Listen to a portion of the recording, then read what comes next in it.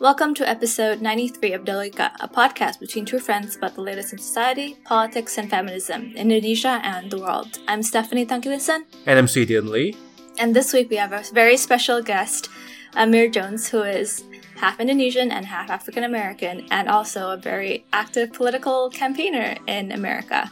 We're going to talk to Amir about the Black Lives Matter movement and sort of like the situation that's happening in the States right now, and unpacking all of the questions about structural racism, internal racism, and all of that history and tension that has brought us to this point right now. We're also going to talk about microaggressions and racism within the Indonesian community, as well as what we can do as allies to support this movement. So, here's to it.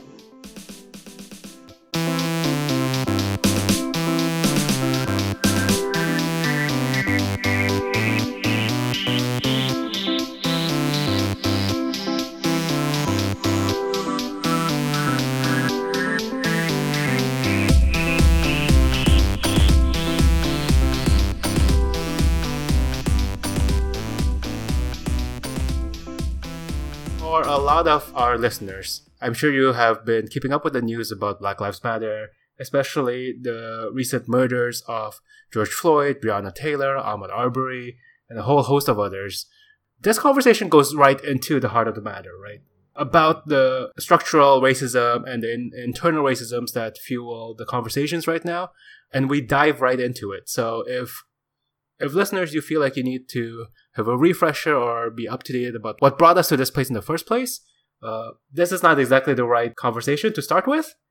But if you want to follow up and learn more about what you can do, this is definitely the conversation for you. The essential TLDR is that the latest killings of African American men and women have caused protest, and rightfully so. So this is a topic of understanding where it's coming from historically, as well as, what are kind of the things that Black people face in American society and in the world today, which is like microaggressions, as well as what we as allies can do to support the movement and support Black men and women. Mm-hmm. As listeners, you'll know that this episode is a week later than our usual plan. We really wanted to make sure we talked about the right kind of things with the right kind of people, and so it's really exciting for us, at least, to have Amir on this episode and to have a really eye-opening and insightful and thought-provoking conversation about racism, not just in America but in other communities as well.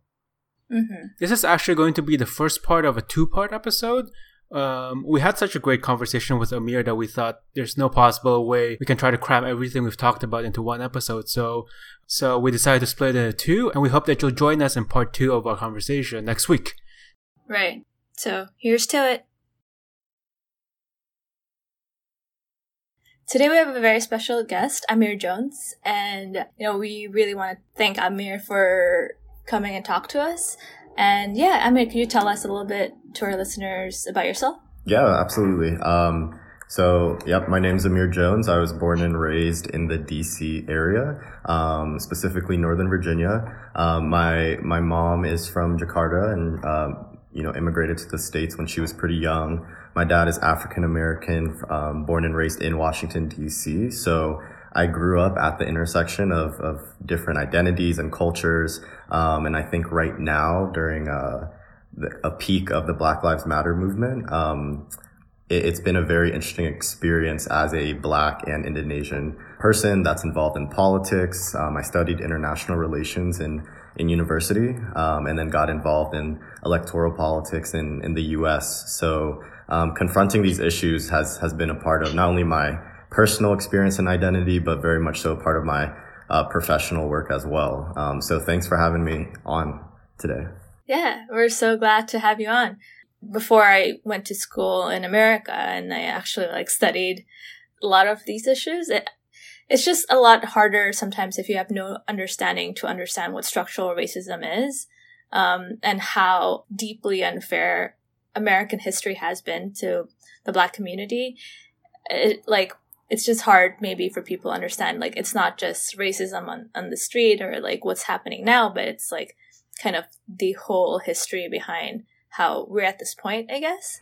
Yeah, I mean, I think that in the American context, the Black identity is a very unique experience due to the historical and systematic institutions of slavery, Jim Crow laws, and then modern day ramifications of that. And so I think understanding within the Indonesian community, like you kind of mentioned earlier, understanding what it's like to be a Black person in America can be kind of hard to grapple with. And having to confront these notions of anti-Blackness, I think that, you know, this issue is not black and white, right? And I've been over the past couple of weeks really pushing the broader community, I mean, like in American society, to look internally into non-Black communities of color, so including Latino and Asian communities, so on and so forth, so that you have to unpack the anti-Blackness in those communities as well. It's not just a white people issue, right?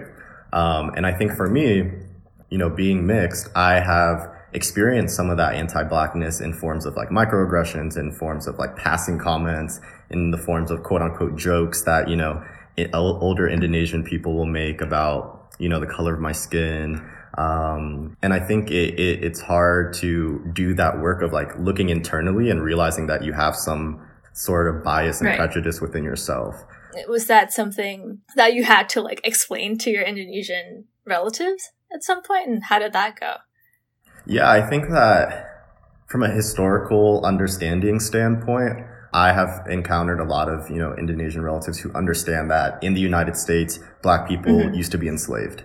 But I think it has been difficult for a lot of them to understand how that manifests in 2020, right? And I think prior to the recent murders of George Floyd, Breonna Taylor, Ahmaud Arbery, it hasn't been something it's not top of mind for a lot of my Indonesian relatives in the broader community. But even after these things, so for some people, it's like a one-off situation, or, you know, it's those Black people that, you know, encounter that, or they don't see how it may impact my life. You know, depending on how someone perceives me on the street. And I think that's the way that I've found inroads to explain and make this a real issue for a lot of people in the Indonesian community, is explaining that the types of prejudice that I experience and how that is a direct manifestation of like this historical context, right? It's the stereotypes, it's the way that society at large views Black people. And it's all, you know, depending on the color of your skin. But I also have to, you know, in these conversations, I also preface with the fact that I don't experience racism and anti-Blackness the same way that, you know, someone that is 100% Black does, right? Due to the way that I look, due to the way that my hair is, like, sometimes people don't even know. I'm so racially ambiguous at times. And so I like to throw that in there to contextualize my personal experiences, because I understand that there is a lot of privilege that I hold from that point of view. I'm curious, has it been what has been the most common questions or the most common talked about angle about Black Lives Matter when you're talking to the Indonesian community? I think right now especially in like our generation, there are a lot of people who just don't know how to get involved. Don't know what their personal responsibility is to be a part of this movement. A lot of people aren't politically active on a normal basis. And so I've had conversations with some of my Indonesian American friends, and like, you know, hour-long FaceTime calls about where to start. Beyond just seeing or just posting on social media, beyond like reading a book, like what can you tangibly do to help move the needle forward? And like, you know, if you can't go out and protest, especially right now because of COVID-19, there are a lot of ways to contribute from the comfort of your home. And it's really inspiring, honestly, to see a lot of my close Indonesian and American friends who aren't normally involved in, you know, civic life, having more inspiration and motive to get involved.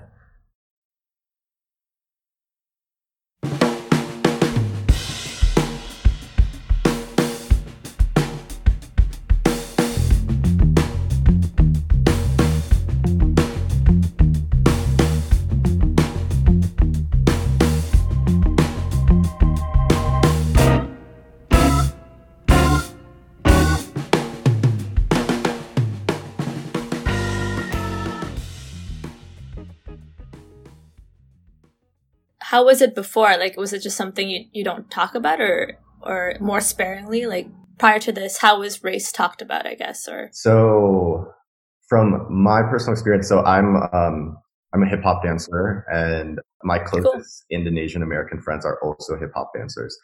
Always a conversation about, especially in the States, a lot of mainstream hip hop dance teams and, famous hip hop dancers are Asian, right? And so I think the conversation about how do you, as an Asian American dancer, or just an Asian dancer in general across the world, within the hip hop context, what is your responsibility as someone who is partaking in a culture that was founded and cultivated within Black communities in the US, right?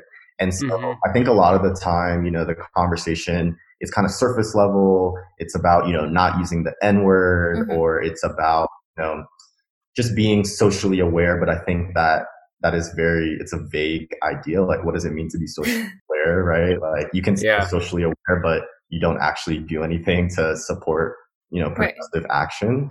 So I think prior to, it's like, kind of like that conversation, like, we understand that in the US, historically, Black people have been marginalized, but like not really understanding how that, the forms of that marginalization, how that exists in 2020, in the 21st century.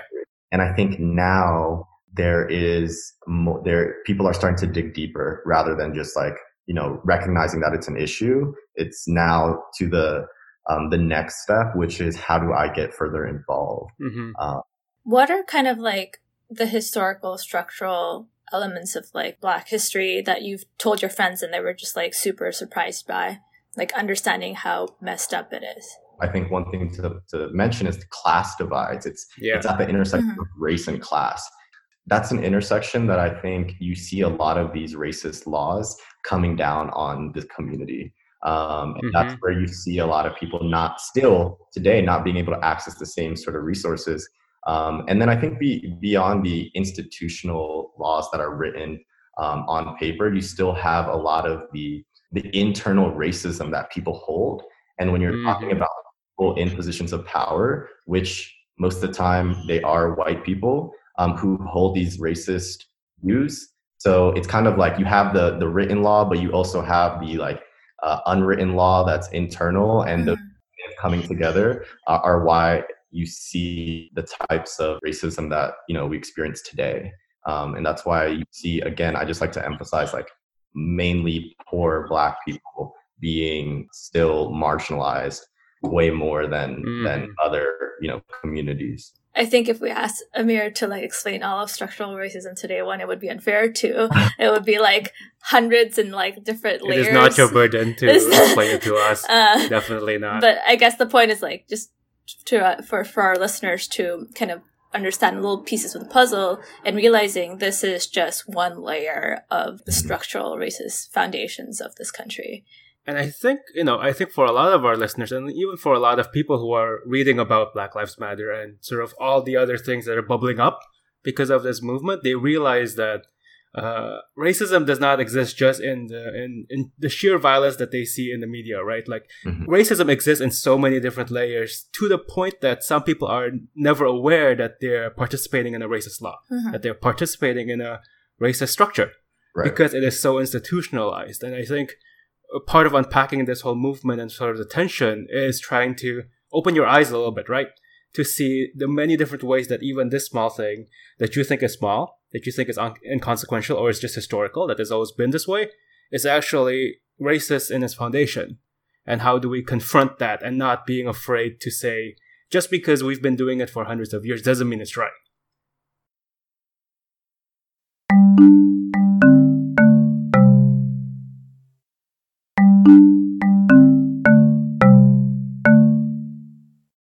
I mean, the other thing to think about in this kind of community is like kind of also the over-policing that leads to deaths of Black people that we've seen. And that's something people don't understand, right? Like, also, like, poor communities of colors are over-policed, and like, it's just like this other layer of issues that is problematic. Is it tiring for you sometimes, like, telling people about this issue? What what can people do? And like, I think like for me, it's like part of how I see my role as an Indonesian person is to like give the resources to my friends and to understand and learn more. But like, what can, what besides donating and like learning, what can people do to take action today? Yeah, absolutely. I think one thing that's important is looking at what things are happening in your particular community, rather than just the nation at large. I think your ability to make an impact is much greater when you are working directly in your city or your town, in your local area.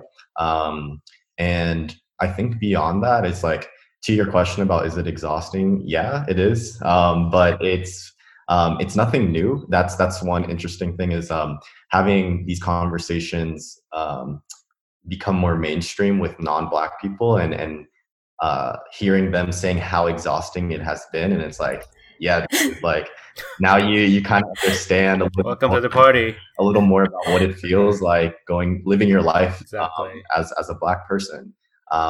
Yeah. And I think there are a lot of things that kind of go overlooked. It's not just the larger structural issues. It's like the day-to-day experience, for example, of having more anxiety and fear, just like going out into the world as a Black person. That takes a toll on your mental health. That takes a toll on just your like general well-being. And those are like the little personal experiences that I think weigh you down. And like this idea of microaggressions, yes, like that one microaggression may have not been that detrimental, but when you experience a microaggression every day, that it starts to just tear you down even more. But I will say that it's been inspiring to see kind of these organizations and grassroots action become a thing that's happening more, and seeing people have this thirst to get involved, like I mentioned earlier. And so, and that includes like seeing a lot of Black friends, a lot of Indonesian friends, a lot of white friends, just, rolling up our sleeves and doing the work. And it's really, that part to me, despite all of the atrocities, has been very uplifting.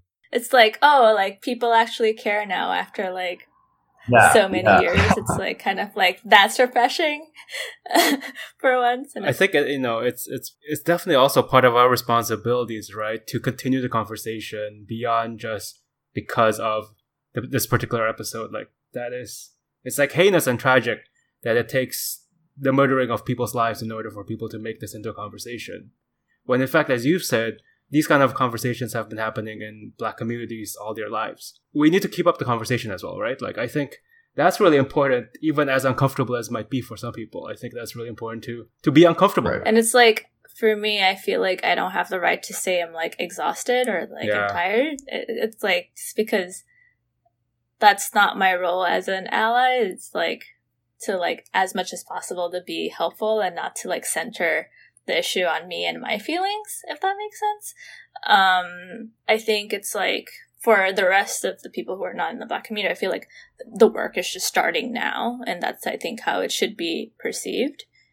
Like, what can we talk about microaggressions? And I think people don't understand sometimes microaggressions and how damaging it is. Yeah, absolutely. I think like an example that I've experienced in the Indonesian community is for example, in the summertime, my skin gets darker, right? And happens to a lot of people because it's tanning, right? But because of my ethnic makeup, my skin gets a lot darker than a lot of Indonesian people because I'm Black. So during those summer months, having a relative or a family friend make a passing comment about, oh, you've been in the sun too much, your skin is getting darker, stay inside more because you don't want your skin to get darker, right? Wow, yeah. I think that's an example of a microaggression because this person is associating my darker skin with something that is less desirable, something that is not as good as when my skin is lighter. And I think within the Indonesian community, it's important to challenge the people who say that in the moment, right? And older relative. And I think in Indonesian culture, it can be really hard, especially when you're talking to a parent or grandparent, to push back at what they say because of that, the idea of respecting your elders and, this generational gap. Yeah. But it's so important in that moment to tell that person that it's not okay to say that, or Yeah. if you're the person experiencing it, tell them that doesn't, make me feel good. And here's why. And those conversations are hard, but I think those are the types of conversations that need to happen within the Indonesian community. If they don't happen, these types of microaggressions just keep happening, and people don't understand that it's an issue. Yeah. No one has ever called them out on it or has opened up the dialogue to explain why that's not okay to say. Right. And I think there are different forms of that, or there are all these, for example, all these statistics about Black people. For example, the median net worth for a white family in America is $171,000 compared to the median net worth of a Black family, which is $17,600. That's a huge disparity.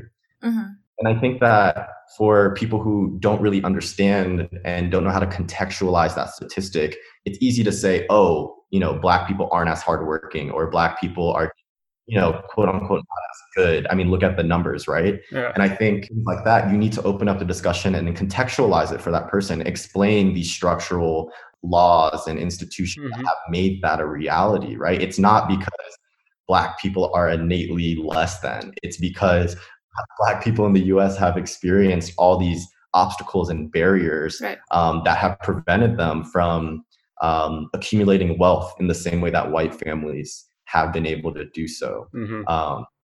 And so I wanted to, pointing out those two different types of examples to say, like, I think the first step in the Indonesian community is just like opening up the conversation, which I think 99% of the time is going to require, people in our generation challenging the words and comments of older generations, which again, I completely understand it is so hard to do that. So important. And I think that's the only way that we are able to move forward productively.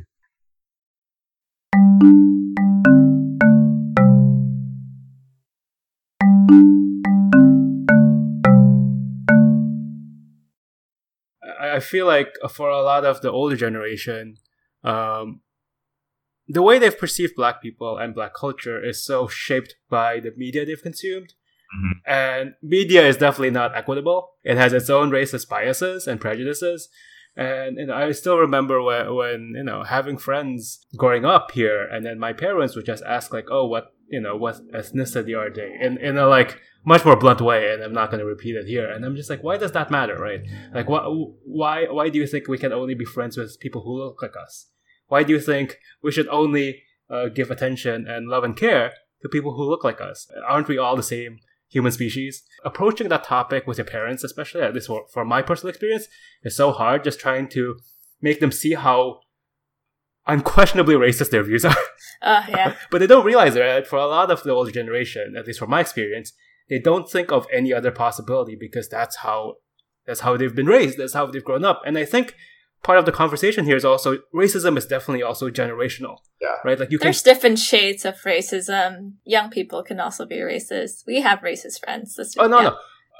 I guess what I mean by generational is that it can be passed on to your children, like your family members, right? Those ideas that you never thought that you have, because you might be thinking like, oh, I'm not like actively racist or anything like that.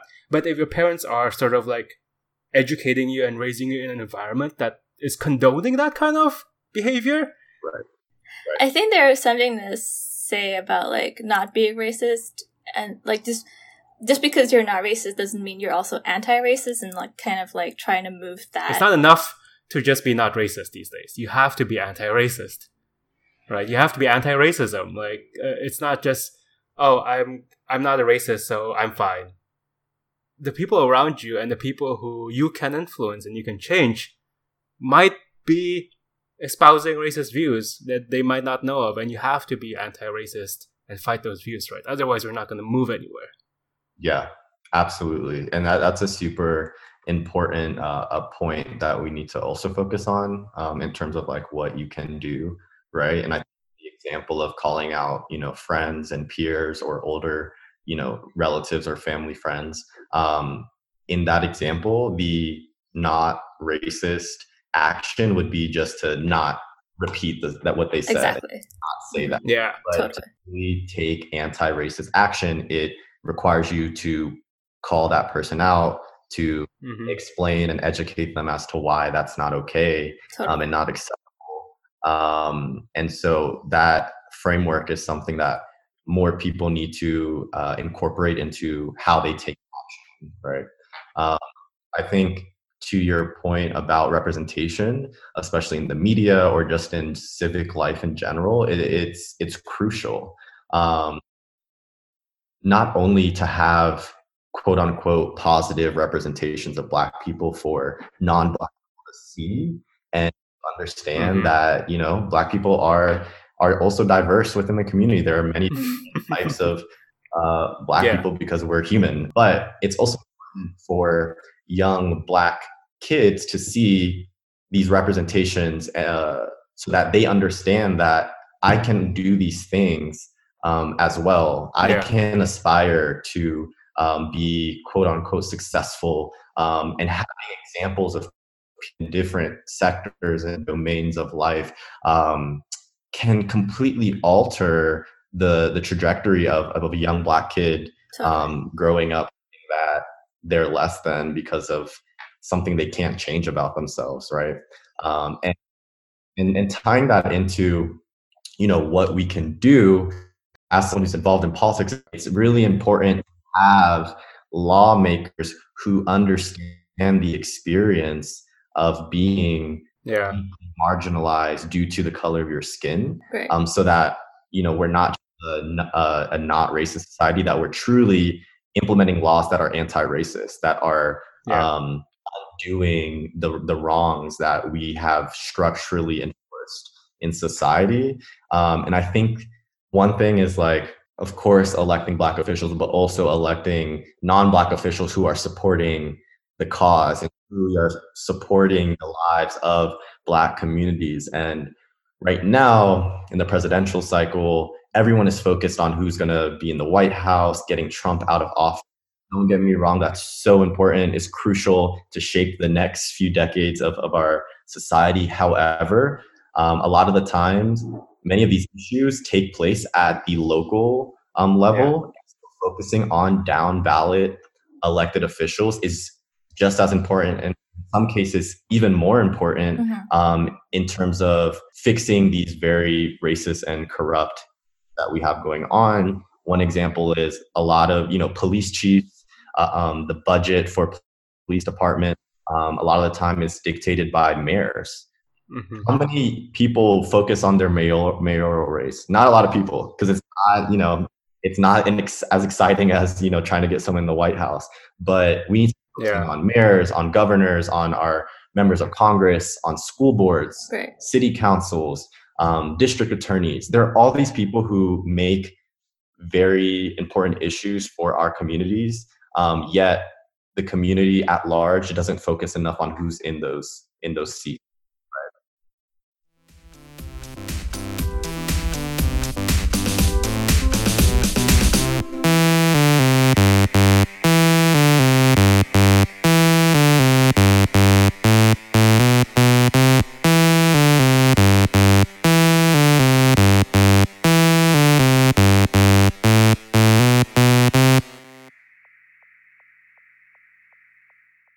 That's the end of part 1 of our conversation with Amir Jones. Part 2 will come out next week, so we hope you'll join us then. Thank you so much for listening to this episode. You can find more information and resources of whatever we talked about on our website, dialogica.id. Music credits to John Dealey, Lee Roosevelt, and of course, Broke for Free. If you like what you hear and want to support us, please review our podcast on the Apple Podcast app or whatever app you use to listen to your podcast. And please share our podcast with your friends. It's the best way to spread the word about Dialogica. If you want to get more involved, we'd love to hear from you. Our email is dialogicapodcast@gmail.com, or just shoot us a message on our Facebook page. You can also find us on Instagram, YouTube, SoundCloud, and now Twitter. Please follow us on these various platforms. Our Twitter handle is @DialogicaPod. Also, follow me on Twitter. It's Steph Tank. That's STEPHTANGK. Thank you again, and see you guys next time. Bye!